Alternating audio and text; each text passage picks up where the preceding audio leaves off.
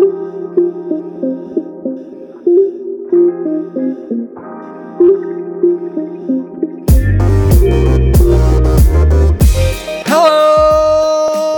fitness friends, brothers and sisters in recovery, anxiety warriors, and mental health champions. Welcome to 40,000 Steps Radio. I'm your host, Christopher Heimerman, and I am not a licensed healthcare professional, not a doctor, not a counselor. No, I'm a guy with 889 days of sobriety, and I'm a guy with the gumption to put his story out there. I am a podcaster, and I have a fellow podcaster on this episode of my podcast. Her name is Maria Lopez, and she hosts the popular podcast Mothering Anxiety, during which she opens up about the many phases of anxiety that she's been battling, since she was in her early teens. We talked about her husband getting sober about a year ago. I'm so grateful that she joined me. I'm looking out the window, and it is a beautiful day to get our 40,000 steps in. So I'm thinking we should get it. Yeah? All right, let's get it.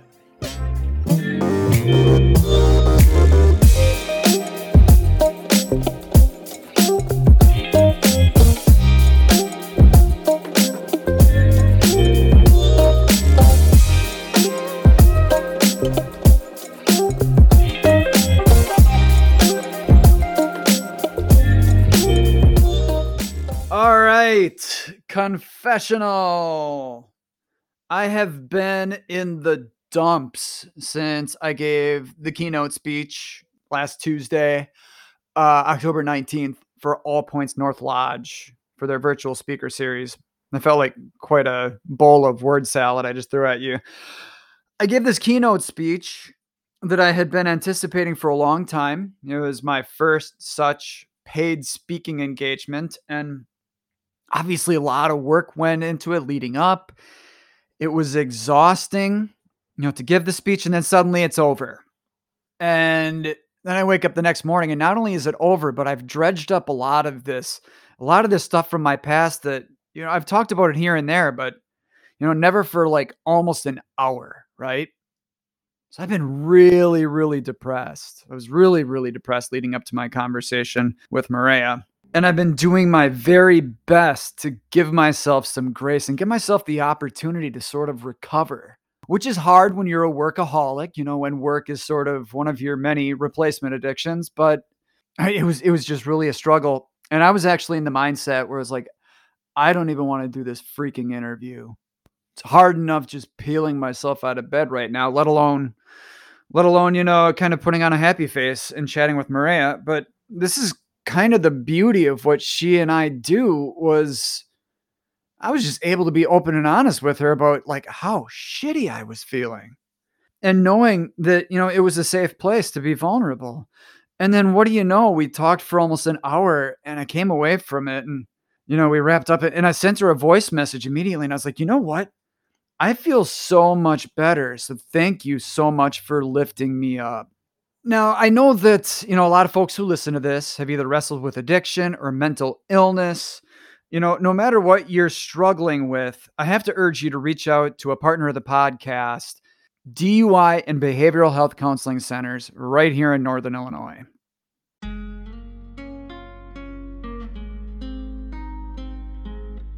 Folks, if you or someone you love might have an issue with drinking, drugs, mental illness, or anger management, it's time to get in touch with my friends at DUI and Behavioral Health Counseling Centers here in Northern Illinois. It's time to set up an assessment. You've got nothing to lose. Depending on your situation, the assessment could be free. My friend Ron Parch and his team use their 25 years of experience to build an individualized treatment plan that's confidential and effective. They approach people in distress with respect, and I cannot stress enough how important that is, to feel respected when you're going through something. DUI and Behavioral Health Counseling Centers has offices in Sycamore, Plano, and Crystal Lake. Check out DUISycamore.com or call 815-895-9000 and set up an evaluation today. Write this down, folks. Call 815-895-9000, visit DUISycamore.com, or you can email duibhs@gmail.com. All right. So yeah, Mariah and I had an absolutely wonderful conversation, and it's always very interesting for me to get the perspective of the partner in a relationship where somebody gets sober or somebody's dealing with addiction. Because, as we talk about, I know that I put Kayla through a ton. All the times that she found my empties, all the times that she felt helpless because she'd confront me. And then her, living her life wondering whether I'm actually being truthful with her. So I'm really grateful to Maria for being open and honest about how it affected her, and sort of the frustration of her husband getting sober by his own decision, or seemingly exclusively by his own decision, after she had, asked him to change so many times. And it's so coincidental that, we got done with the conversation. I left her that voice message, and then I'm thinking about like when I'm going to record my intro. And so I look up to make sure that I've always got it right, that it is, the number of days that I've been sober for that little intro, 889 in this case. And I started to get curious. I started doing the math, and I was like, I bet I'm going to hit like 1,000 days around Valentine's Day. So I do the Google, how many days between May 21st, 2019 and February 14th, 2022. And guess what? 1,000 days. It'll be 1,000 days on Valentine's Day, which is like, it just goes to show, because my recovery has taken up so much space in our universe, in our little, in our bunker here. And when I was in rehab, it was really urged to us by, the folks from AA who talked to us that we shouldn't be heading home expecting anybody to throw a parade for us, to throw us a party. And, as we get close to Valentine's Day, I have to, I got to figure out how to handle that, because I don't want my recovery, hijacking my relationship with my wife or my relationship with others. It's not fair. It's not fair to her.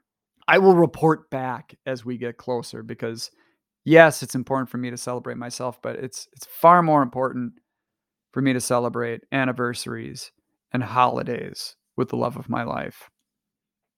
Okay, that is enough about me. You came here for a conversation with Maria Lopez, the brilliant host of Mothering Anxiety.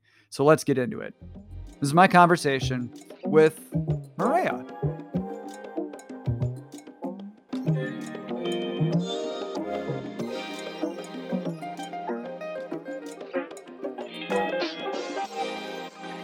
Hey!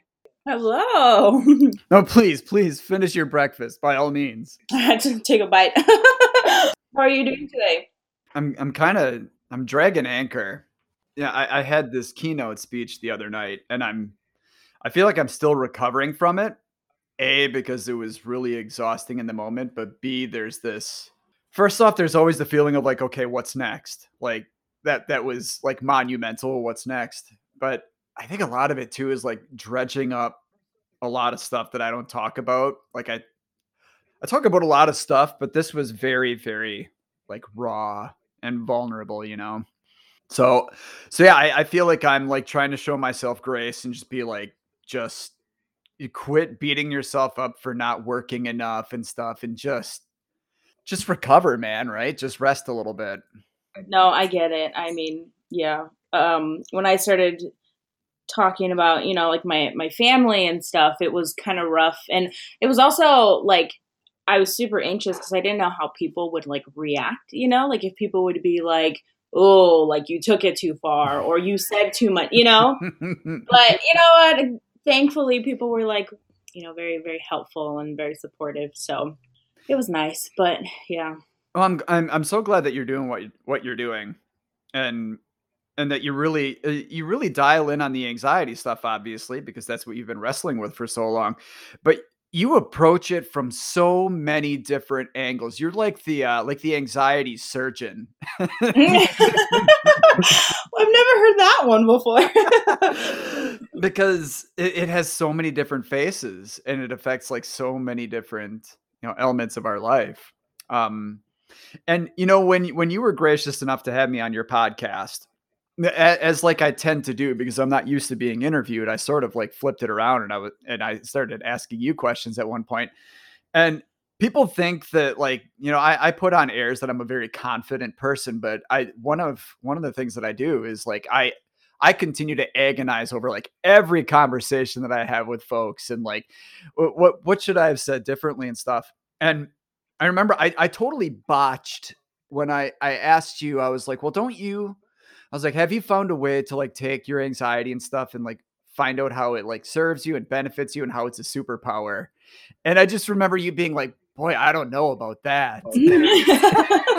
Yeah. But there's something about like a phrase that you use, and you know what? You have the mug. You have the mug right now that Oh, reads, mug, my poster here. I've got it yes, like everywhere. Yeah.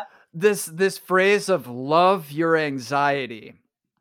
And I think that was where I was going with it. And the question I was trying to ask is that, like, we need to befriend this stuff to a certain extent.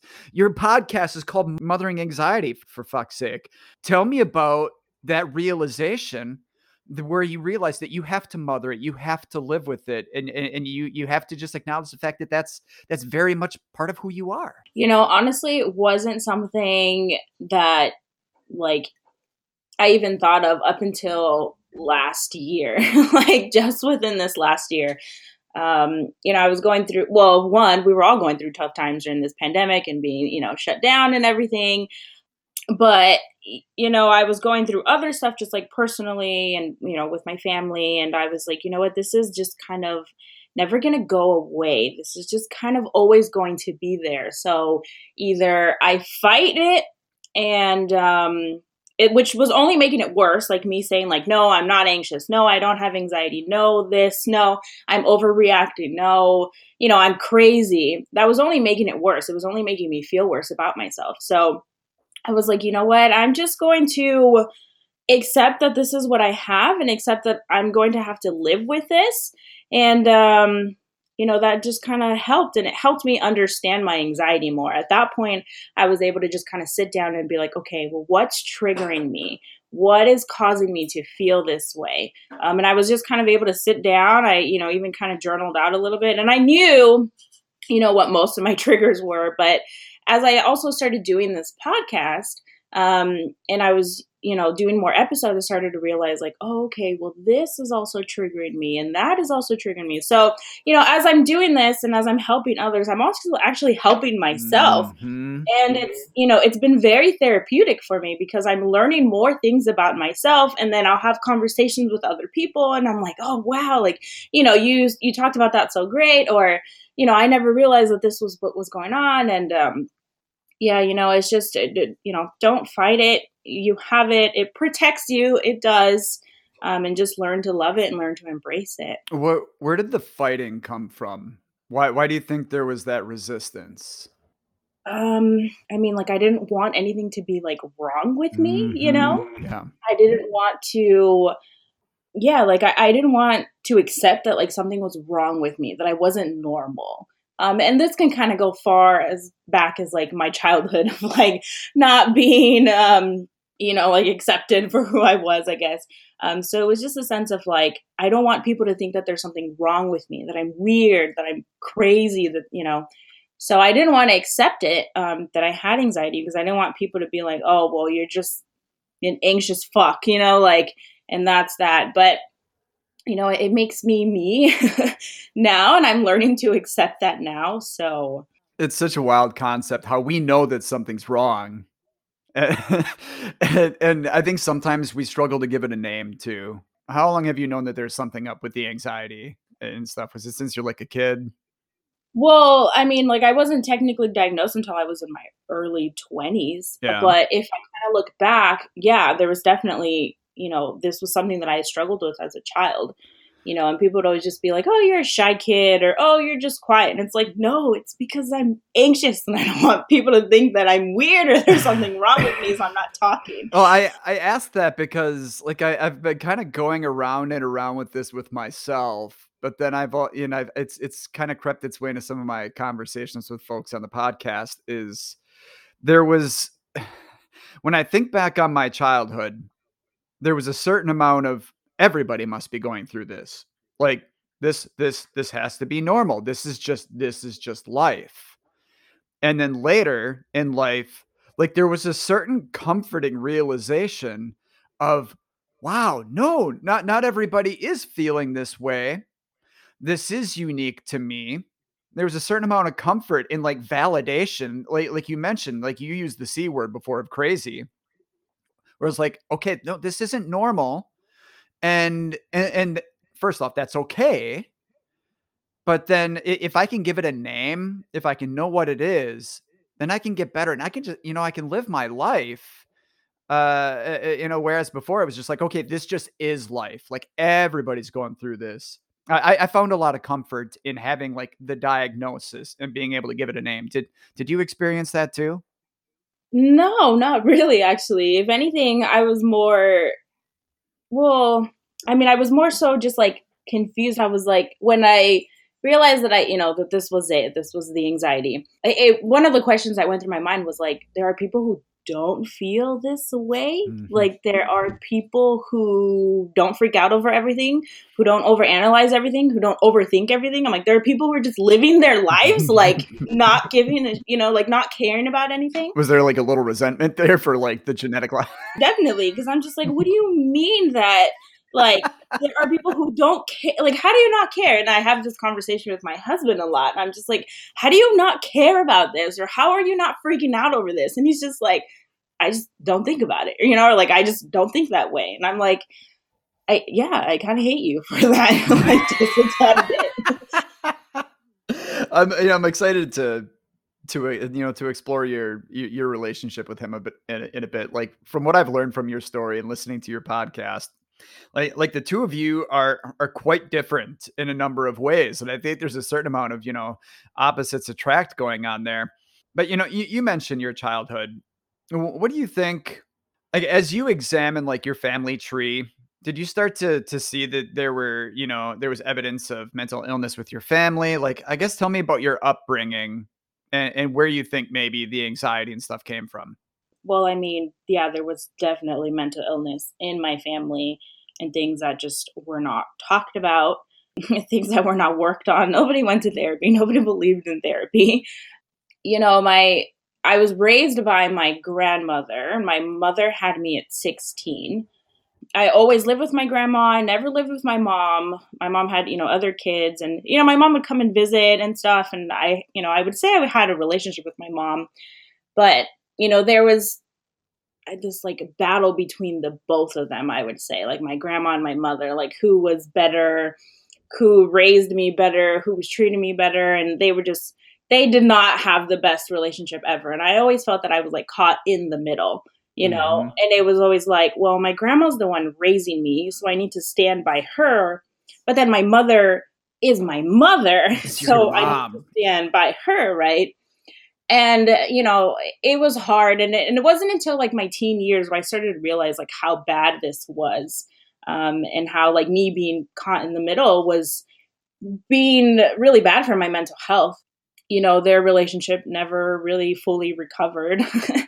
And as mine with my mom, I'm not even sure where we'll ever be in the future, but you know, uh, there was definitely, a sense of like generational trauma that came on, between my great grandmother to my grandmother, then to my mother, then to me. And, it was just kind of a struggle, just like seeing them, like how, essentially how badly they treated each other, and then from there it came to how badly they treated me. So, And I mean, you're kind of going through this identity crisis during your formative years, yes. trying to learn to love yourself when, I mean, you've revealed, your mom had you at 16. So, I mean, let's just go ahead and assume that this wasn't like her master plan, right? Oh no, it was like in my like my preteens where I realized like, I wasn't meant to exist in this world. Mm. I was never supposed to be born, because who realistically goes out and is like, hey, I'm going to have a kid at 16 years old. And there was always just that underlying pressure to you from my entire family. Like, oh, your mom had you at 16. You're now 13. That's only 3 years. Like, don't get pregnant. Don't get pregnant, and that was hard. And not that I was out doing anything at 13, but, just like that underlying pressure of like, don't be like your mom. Don't fuck up like your mom. And it was like, so does that make me the product of a fuck up? Like, and I know their intentions were good, I guess, but I don't think they realized like how bad that just kind of screwed with me mentally. Yeah, God, we need to establish like an Overthinkers Anonymous group because like that connecting of basically pointing out that don't fuck up like your mom and assigning that to yourself as that I'm the my God. I mean, how cruel. I mean, you're a child at 13, you know? And I know that this very much like informed or dictated like your journey to motherhood. You and your husband, did you guys like I've heard you say that, you never wanted to have kids. What were the discussions around like around that? Like did he want to have kids? Yeah, my husband's always wanted like a huge family. Yeah. And I've always been like, no, that's not for me. I saw it. I saw what it could do to your life, and I'm like, and that's not what I want. But we moved, and we were in a good place. Like we were steady financially. We both had good jobs. We both had jobs where we could kind of juggle like a kid plus both of us working and stuff. And so we kind of had the discussion where we were like, you know what? Okay. And I said, I was like, all right, well, I think I'm okay mentally, physically right now to have a baby. And that's, where my daughter is now. But even just like when I was pregnant with her and even having her, like that brought up a whole different can of worms. And I started to realize how much more intense, all my childhood trauma was, because here I was, and I was going to bring in my own child. Mm-hmm. And I was just like, fuck, like and especially because I was going to have a girl, and I was just like, well, I didn't have the best female role models in my life. Like, how am I supposed to be a good female role model to my daughter? And, I suffered with depression while I was pregnant. And the whole time I was just like, I'm just going to fuck this up. I'm just going to screw this up. Like, I'm just going to be as bad as all of them. And, that was rough because I felt that, like, I didn't really have anyone to talk to or anyone who truly understood that. When I would talk to friends about it, they would just be like, oh, it's just your hormones. Oh, you're just being hormonal, Everybody wants to chalk it up to something else other than what it is, right? Yeah. And I mean, tell that to a hormonal pregnant lady. Like, I was pissed, I was just like, no. And sure, I mean, hormones come into play, but like, it was really rough. And, my husband didn't really talk much, to me about it, but he understood that I was going through something. So he was as supportive as he could, he would be like, okay, well, if you don't want to go out, if you don't want to do anything, that's fine. Or he'd just be like, what do you want to eat? At that point.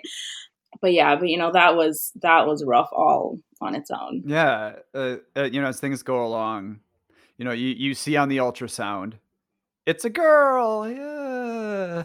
I literally was like, fuck. Like, I was literally like, and the ultrasound tech started laughing because it was funny because, like, as she was like going, first they checked the baby to make sure baby's okay. And I was like, have you ever had anyone who, was disappointed with the gender? And she was like, yeah. And she, told us a story. And I was like, okay, well, that's going to be me. I'm like, I'm just warning you right now. And, and she goes around and I'm looking at it and I could clearly see that it was a girl. And I was like, And she was like, well, she's like, it's a girl. And I'm like, fuck. Like, that's all I said. Like, I was like, okay, well, thanks God. Like, here we go. Well, what are the next few months like? Your daughter arrives. Did you wrestle with, postpartum or anything like that? So I didn't struggle with postpartum depression. And I always say this story where I'm like, the moment that I had my daughter saved me. Because but as soon as I had her in my arms, I remember that first night, I didn't sleep the whole night because I just wanted to stare at her little face. And like, I just knew at that moment, I was like, it is my job to protect her. It is my job to love her. And it is my job to make sure that nothing bad like ever happens to her. I mean, I know that that's not the case, but in that moment, I was like, it is my job to be the best mother that I could possibly be. And that was when I realized, like, I have to be different. Like, I I can't be like my mom. I can't be like my grandma. Like, this little girl deserves everything in the world. And, at that point, there was also some resentment because I was like, why didn't that happen, to my mom? Like, when she looked at me, like, why didn't she say, like, oh, I need to protect this little girl? Why didn't that happen to my grandma? But what a love story for you with your daughter. I think that that's absolutely beautiful. Like, just now, like all the hairs stood up on my arms as you had that revelation when she was born. Now, as she gets older, and I'm going to bring this up because I guess it's a matter of, hey, let's find something else to be anxious about. As she gets older, though, like I think about this with my daughters. Now that I'm sober, I'm very careful about like telling them, you're the reason daddy got sober. You're the reason that daddy got sober, because I don't want that to be so formative to them and like so a big part of their identity that it creates, this sense of responsibility. You know what I mean? So, as your daughter, grows up, do you have to be, kind of careful about how much you talk about, that love story and what it was like when you found out that you're having a girl and stuff? Have you thought about how you might handle those conversations if you have them at all? I mean, honestly, no, but thanks for giving me something else to be anxious about. um, that's not, no, that's not really something that I've actually thought about. My main worry, and one of the things that I'm most anxious about, is as she gets older and she asks, like, what happened to your mom Yeah. or what happened to your family? That's what kind of scares me because I'm like, I don't know how to have that conversation with her. I mean, she knows she has her grandma and her grandpa from my husband's side, which I am, extremely grateful. They love the crap out of her, and they give her everything. But I know that at one point she's going to realize, like, hey, we always go to, daddy's mom and dad's house. Mommy, why don't we go to your mom and dad's house, So that's where my anxiety is she's getting a little bit older to where she's going to get to that point and realize that. But Well, I don't know if this helps at all, but I have brothers who are older than me, 4 and 5 years older than me. And I feel like every 6 months or so, like the girls ask, who are our aunts and who are our uncles?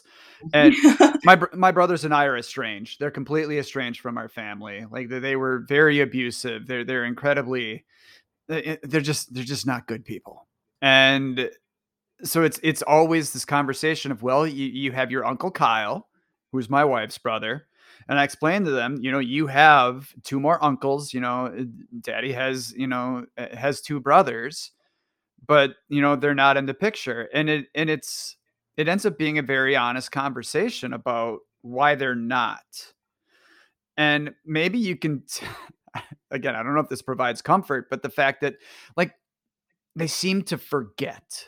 You know what I mean? They sort of cling to the love that they have with grandma and grandpa and Oma and Opa and Papa, that there's so much love there that I think it fills that space. You know what I mean? that brings a little bit of comfort, especially because I know that, my husband's, family, they love her. At some points I'm even like, wow, like you have the grandparents that I, that I wish I had and stuff.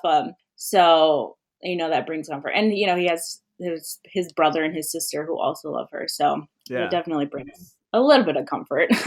Well, let's talk about your husband and what it's like living with somebody who does not suffer from mental illness, because like same team in that regard.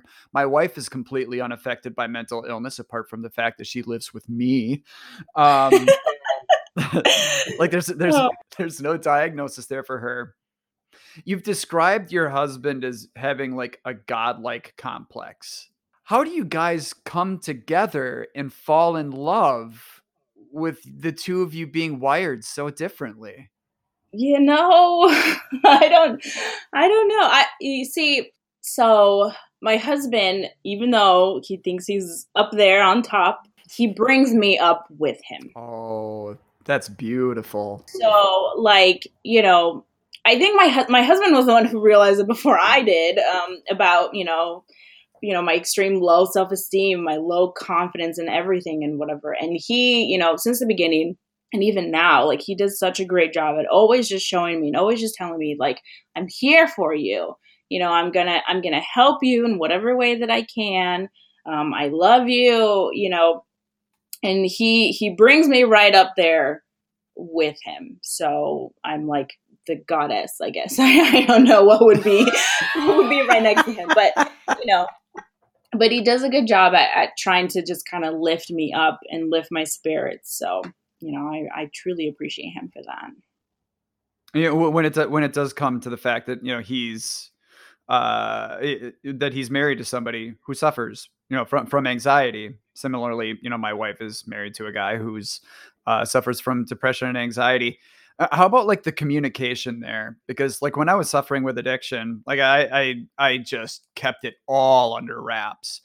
And now we're at a point where, I mean, I think 2 or 3 times this week already, like I've reached out to Kayla while she was at work and I'm just been like, honey, I just feel so broken right now.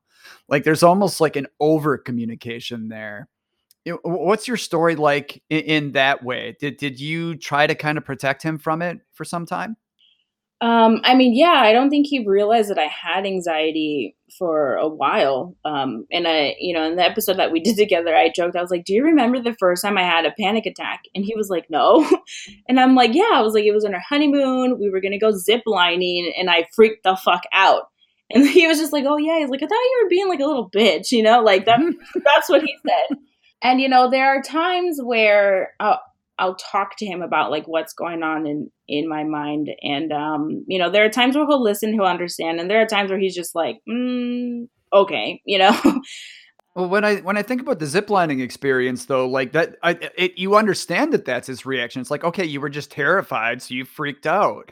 It has to be different when like there's no rhyme or reason for your anxiety. That had to have been kind of illuminating to him. I mean, maybe I don't know. I think it's more so like me, like not wanting to open up truly and to him.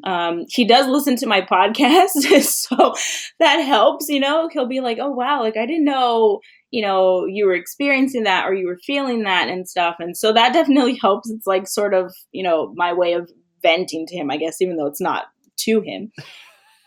But he listens and he'll come and whenever I put out like kind of a little bit of a heavier episode, he'll come home from work and he'll be like, hey, are you okay? And I'm like, oh yeah, that was just me ranting about something. I really, I don't know, I've growing up I was just kind of told like you're a little too much, like those emotions, you're a little over dramatic. And so I try and truly try still till today, protect him from that. I'm like, I don't want you to see me being too much. Yeah, it's a tough pattern to break. Yeah. But I'm getting better, and I'll go cry in the bathroom by myself, but once I am like calm and collected, I'll be like, hey, I'm feeling anxious over this. And he'll ask me like why. And I'll tell him my reasons and he does his best to try and listen to me and not try and be the hero every time. That was an issue that we had a lot at first. Yes. Yeah, where he would always try and be the hero. And I'd be like, sometimes I don't need you to be a hero. Sometimes I just need you to listen to me. So, it's a work in progress, but, he does a good job at just trying to at least listen to me vent or rant about whatever it is that I need to talk about. That is such a huge thing when the partner learns that they can't fix everything. Yeah. Oh, yeah. He's still learning, though. Oh, He's still learning. oh yeah. Well, and you know what? But there's also like I found myself yesterday. I'm chatting with Kayla while she's at work. She stepped away. So that she could listen to me yet again. There was a certain amount of she was offering me. She made space for me, but she still offered me some advice and some perspective. And historically, I would have received that and I would have been like, I don't want to be fixed. I just want you to listen. But yesterday, like I think I managed to listen a little bit more. And I think that's what I'm finding out when we communicate more is that I'm more receptive to her being her and trying to fix things because I know where she's coming from. But yeah, for so long, like she would try to fix something and it would just be like flicking kerosene on a fire, right? But I think that there's something of a, there's kind of, two sides of the transaction where I guess I'm kind of trying to meet Kayla halfway. You ever feel that? I mean, I guess now that I'm learning more about just like myself in general, I've been a little bit more receptive to actually listening to what it is that he has to say. But I don't know if I'm quite there yet where I am, willing to accept what he has to say just yet. I mean, there are times where I'm like, okay, yeah, you're right. I'm a little crazy right now, or like I'm definitely overthinking this right now. But when it comes to more of the more in-depth things, I think that I'm not 100% there yet. I'll listen, but something in me is still like, no, thanks, bye. Yeah. I mean, that's kind of a form of trauma in and of itself, where we get so used to the pattern of them always wanting to fix us that like we develop like the almost like allergic reaction to it, where it's like they try to fix us and we break out in anger. So yeah, no, I feel you. I just sort of had that revelation yesterday. Where it was like, holy shit, did I actually just listen to her? It, Like, yeah. Oh, it was bizarre. it's funny. He always tells me like, "Oh, like you never listen to me," and now you're making me realize, like, you know what, you might be right. So, when we were chatting, you opened up about one journey that your husband is on, in that he gave up alcohol last September. Is that right? Like the 26th, something like that? 27th, 28th, I believe. Okay, Yeah. got I only know this because like my father-in-law's birthday is around the same time. So I knew it was one of those dates. I mean, how did this come to be? Like I know that he, was in a line of work where I mean, he was in sales, which is just brutal. Where it's such a "what have you done for me lately" line of work, where people are only looking at like your sales, track record over the past week or two. So I assume that was brutal. But like, what was that journey like in terms of him realizing that he was, potentially drinking too much? Well, he was in this sales job, right? And it was I never noticed how bad his drinking was. I was just like, oh, he's coming home from work, grabbing some beers, and it was like 2 months prior to my daughter being born, so like in November, that he found out that he was going to get fired from his job. And that just kind of escalated everything, you know. And at this point, I started to realize it and I was like, hey, you used to only drink, X amount, but now you're drinking a lot more. And he didn't like that I was, like nagging on him, bitching at him, whatever. Yeah, we don't. We don't. Yeah.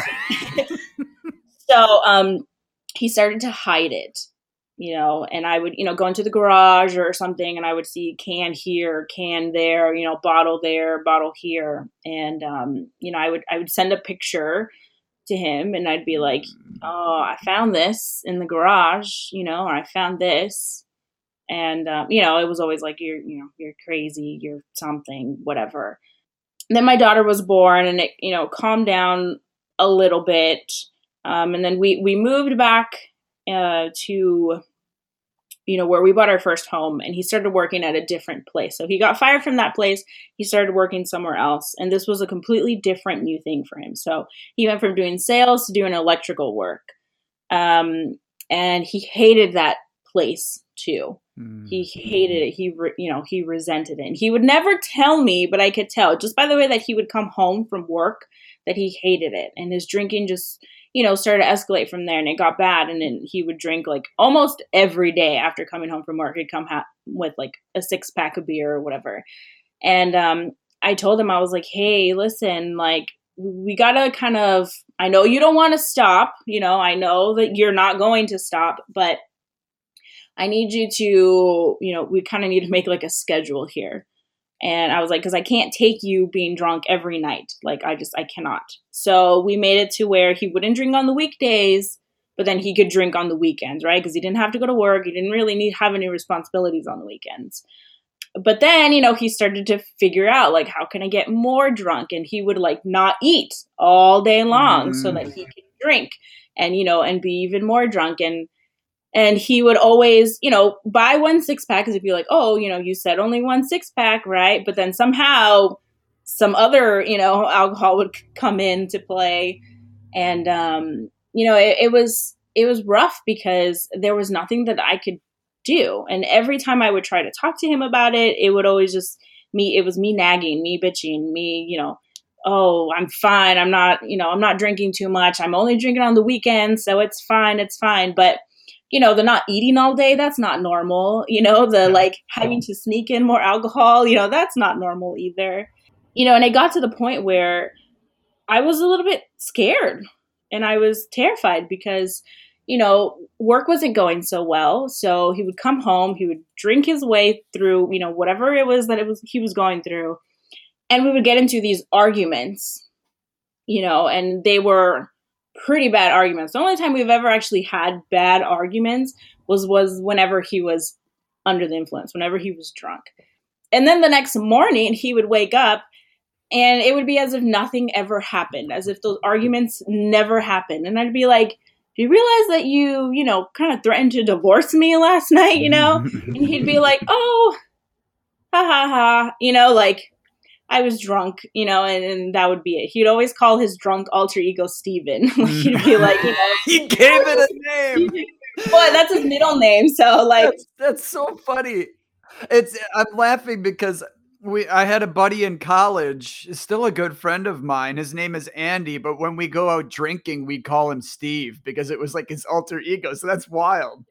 Yeah. So he would just be like, oh, that was just Steven talking, but I would always be scared because I'm like, when you're drunk, I feel like you're the most honest, so like, do you really mean all of those things that you're saying to me? Like, and, he went to Vegas with some friends and I was at home. And I remember, like, normally he would text me like, oh, we're in the hotel or, oh, we're, wherever, just kind of keeping me updated. And it was like 11 o'clock the next morning and he hadn't texted me yet. And I was like, okay, either one, he got super drunk and isn't awake yet. But that's unlike my husband. Even when he was, super drunk, he would never wake up that late. And I was like, or something happened. And it wasn't until maybe like 2 or 3 p.m. where I got like a message on Instagram from like one of the friends' Instagram that he was with. And he was just like, I lost my phone. I'll try and call you later. And like, that was all the information I got. Wow, yeah. So my head is like spinning. I'm like, what happened? Why this, why that?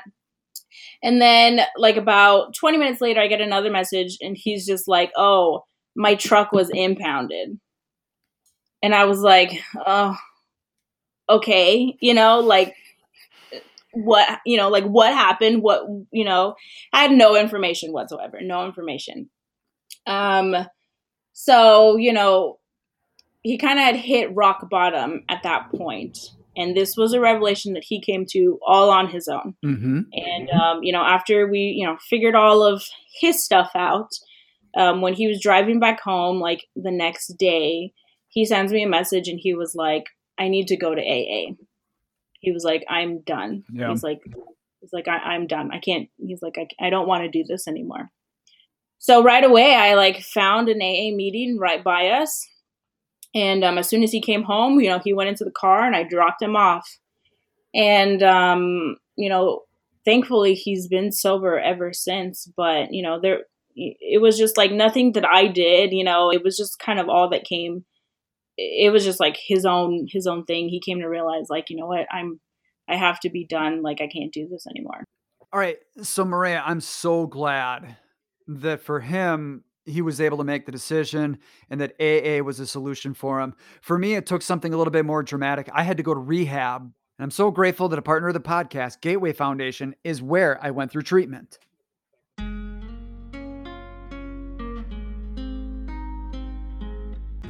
If drugs or alcohol are starting to take over your life, it's time to get honest with yourself and get help. These days, many people are at home or out of work, and the temptation to turn to alcohol and drugs to cope with stress and anxiety is stronger than ever before, right?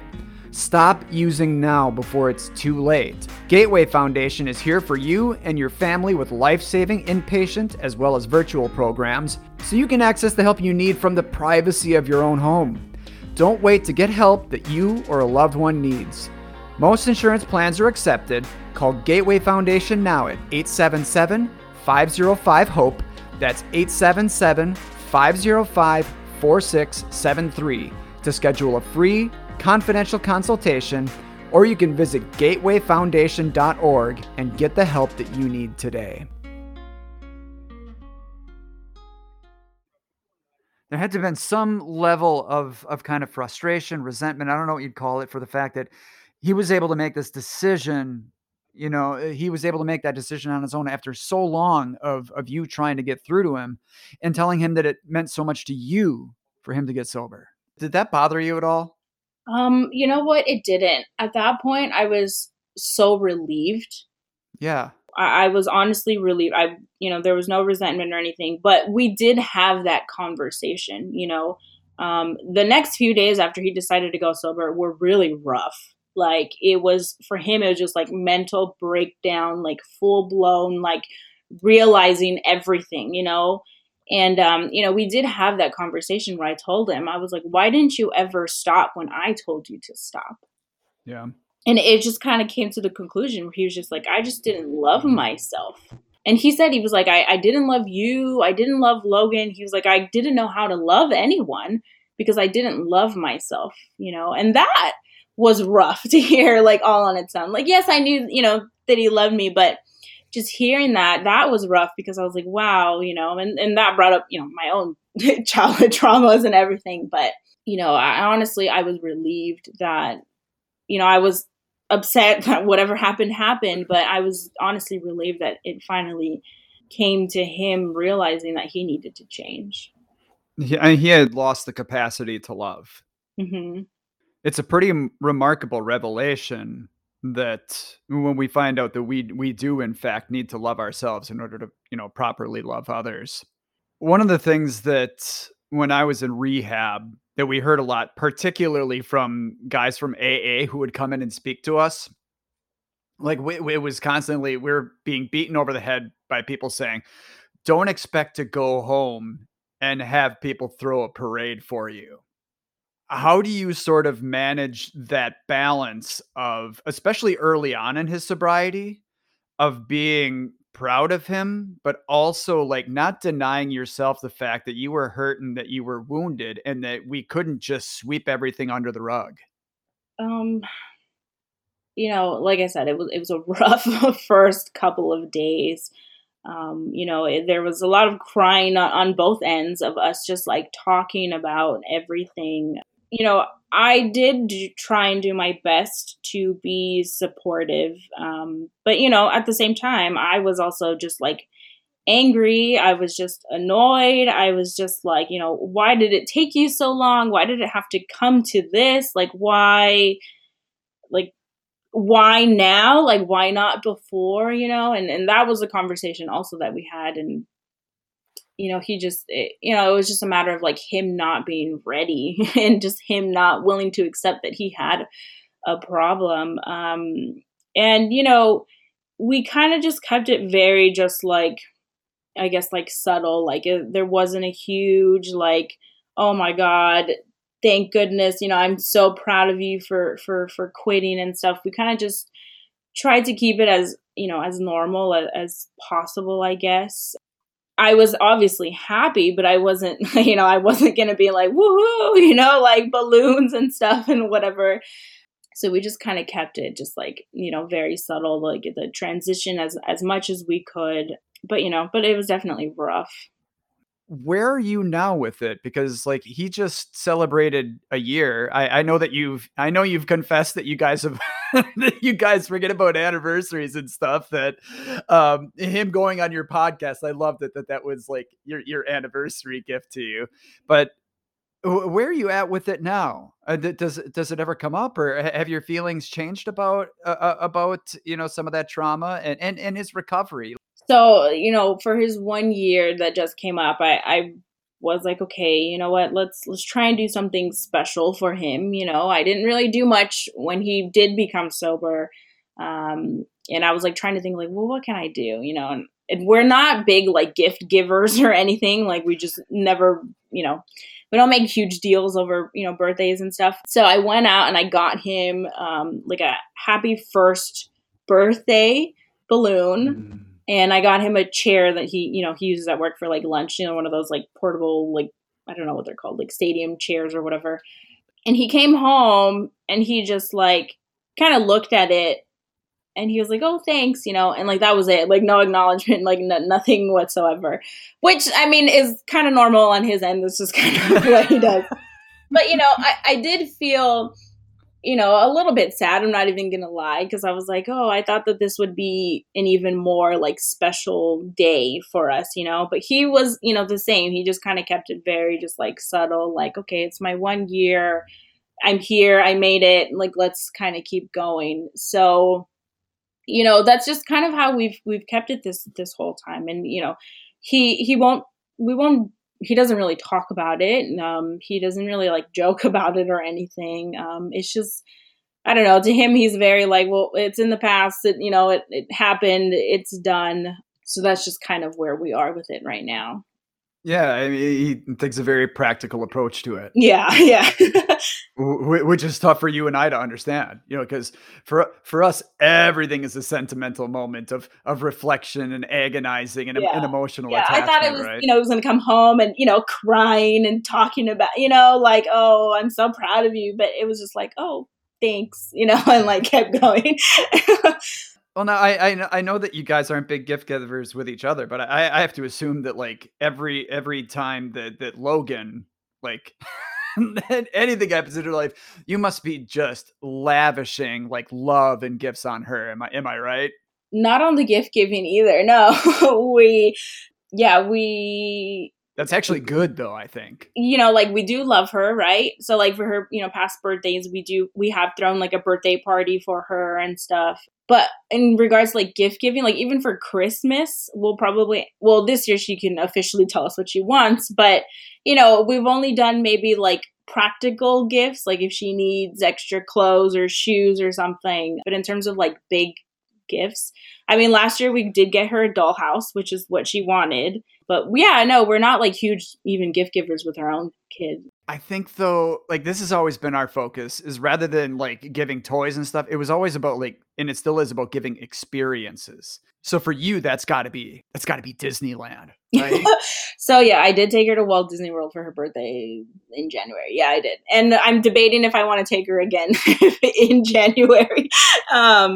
But yeah, I would much rather take her somewhere, than actually give her like a gift that she's a kid, she's going to get over it in a few months or something. Yeah, our girls will come home from like a school event with like handfuls of like plastic trinkets. And we already like start dreading like, okay, in a week when they stop playing with these, how are we gonna like sneak them into the garbage or Oh sneak my them out of the goodness. No, my house? daughter just yesterday, she was like, "Mommy," she was like, "Do you remember this toy?" And I'm like, "No, I don't know what you're talking about," even though it was thrown in the trash like months ago, like she'll be like, "Where is this?" And I'm like, "I have no idea. Like maybe you lost it." They have such strangely selective memory. It's bizarre. Well, and, before we wrap up here, and I really appreciate you, and please pass along my thanks to your husband and pass along my congratulations. Not that he's going to give a shit. Um, but I appreciate you talking about it because I'm very conscious of the fact that you felt gaslit when it was made to be like it was no big deal when you'd find empties and stuff. So like I guess I would just say thank you for being a terrific partner because like I see that in my wife Kayla, that sort of like helplessness that you went through. So I appreciate you opening up about that. I do want to ask you, and I mean I think I already sort of know the answer to this, but You had talked about your revelation with your anxiety and learning to like live with it and love it. What came first, that or the podcast? And why have you continued to do the podcast? Is it to fill your cup? Is it to connect with people? I think the learning to love it came as I was doing my podcast.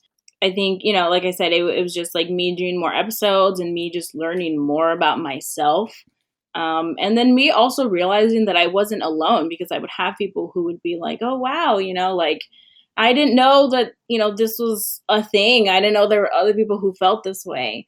And that, it gave me like a sense of community, to be honest. And I keep doing it for the little community that I've built, around my podcast, around like my Instagram, and now around TikTok. And I truly just like enjoy it. And I mainly do it because, for so long, like even as like a young teen, like I felt so alone. I felt that like no one truly understood what I was going through.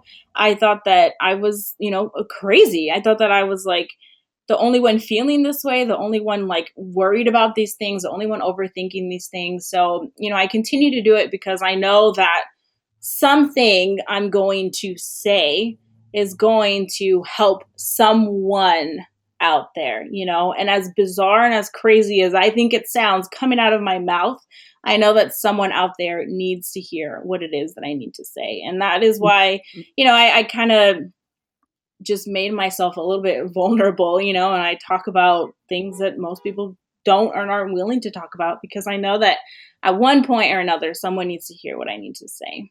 Well, and now you recently did an episode about kind of what you're alluding to, is something that no one wants to talk about, and that's suicidal ideations and self-harm. What was the response like to that from internally? Like, how did you feel after finally saying that out loud? And did you hear from any folks who had been in a similar spot? So, after I recorded that episode, I was honestly scared. I was like, are people going to think that I still feel this way? Mm-hmm. And I was super anxious when it came out, and I didn't know how people would honestly react. But a lot of my close friends, or my closer friends, were the ones who messaged me, and they were just like, I am crying listening to your episode right now. They're just like, I didn't know that was ever how you felt. Like you always seem so, happy. You always seem so just like well put together, I guess. And they're just like, I never thought that was how you ever felt, or that was something that you were dealing with. It was very just like therapeutic for me to finally like say it out loud, and to finally admit that like, this was a, kind of a huge part of my life. Like it happened at such a young age, and it's something that no kid at 13 should be thinking about those things, and I've had the honor of speaking to a lot of like teen mental health groups, about it and because of it. And, and I will always be honest with them about everything that I was feeling, because I know that at that age, I didn't have anyone to talk about, and I didn't have anyone to, to relate to or anything. So, it opened up a lot of doors to be able to talk to a lot of these teen, mental health groups. They're, and I had one in India. I'm going to be doing one in Ireland, like around the world, and, I'm grateful, I guess, for the opportunity to talk about things and to hopefully, help someone out there. I mean, that's beautiful. Being able to, when people actually ask you, look, you have something here, you have something beautiful and something that people desperately need. And here's an audience. I think that's terrific. That's kind of where like you arrive. And it's like, yes, this is why I'm doing this. Unfortunately, I mean, this has been such a wonderful conversation. And I shouldn't say unfortunately, but I got to go get my kids from school. Yeah, I got to go feed mine breakfast. So, so I'm going to spend the rest of my day second guessing the way that I phrased every single question to you. Oh, I mean, maybe me too, of how I answer. But by and large, this has been absolutely wonderful. Yes, thank you so much for having me. I've been excited for this. I know we talked about it when we recorded your episode, so the time finally came. So yeah. Thank you for everything you do and everything you put into the world. It's a truly beautiful thing. Thank you. I appreciate that. All right, we'll talk to you soon. Alrighty, okay. Okay, bye. All right, gang. So as Maria mentioned, the reason why we do these podcasts, the reason why, we bare our souls on social media, a lot of it has to do with us, creating a community and a sense of belonging for ourselves and a sense of filling our own cup by helping others. And that's why I just find it so rad that folks have reached out to Maria and enlisted her, an absolute source of knowledge in the realm of anxiety, to speak to youngsters who are struggling themselves. That is so cool. All right. Well, if you missed my keynote speech, you can go to YouTube, look up APN Lodge. That's All Points North Lodge, and you can still watch it after the fact. I opened up about my story. I talked about my program that keeps me sober and that keeps me happy, that allows me to keep running after a great life after so many years of running away from my problems. With that, I'm so pumped to catch up with you guys next time. But in the meantime, if it feels like things are falling apart outside of this space, remember, right here, we are always coming together. Love you so much, and we'll talk to you soon. Peace.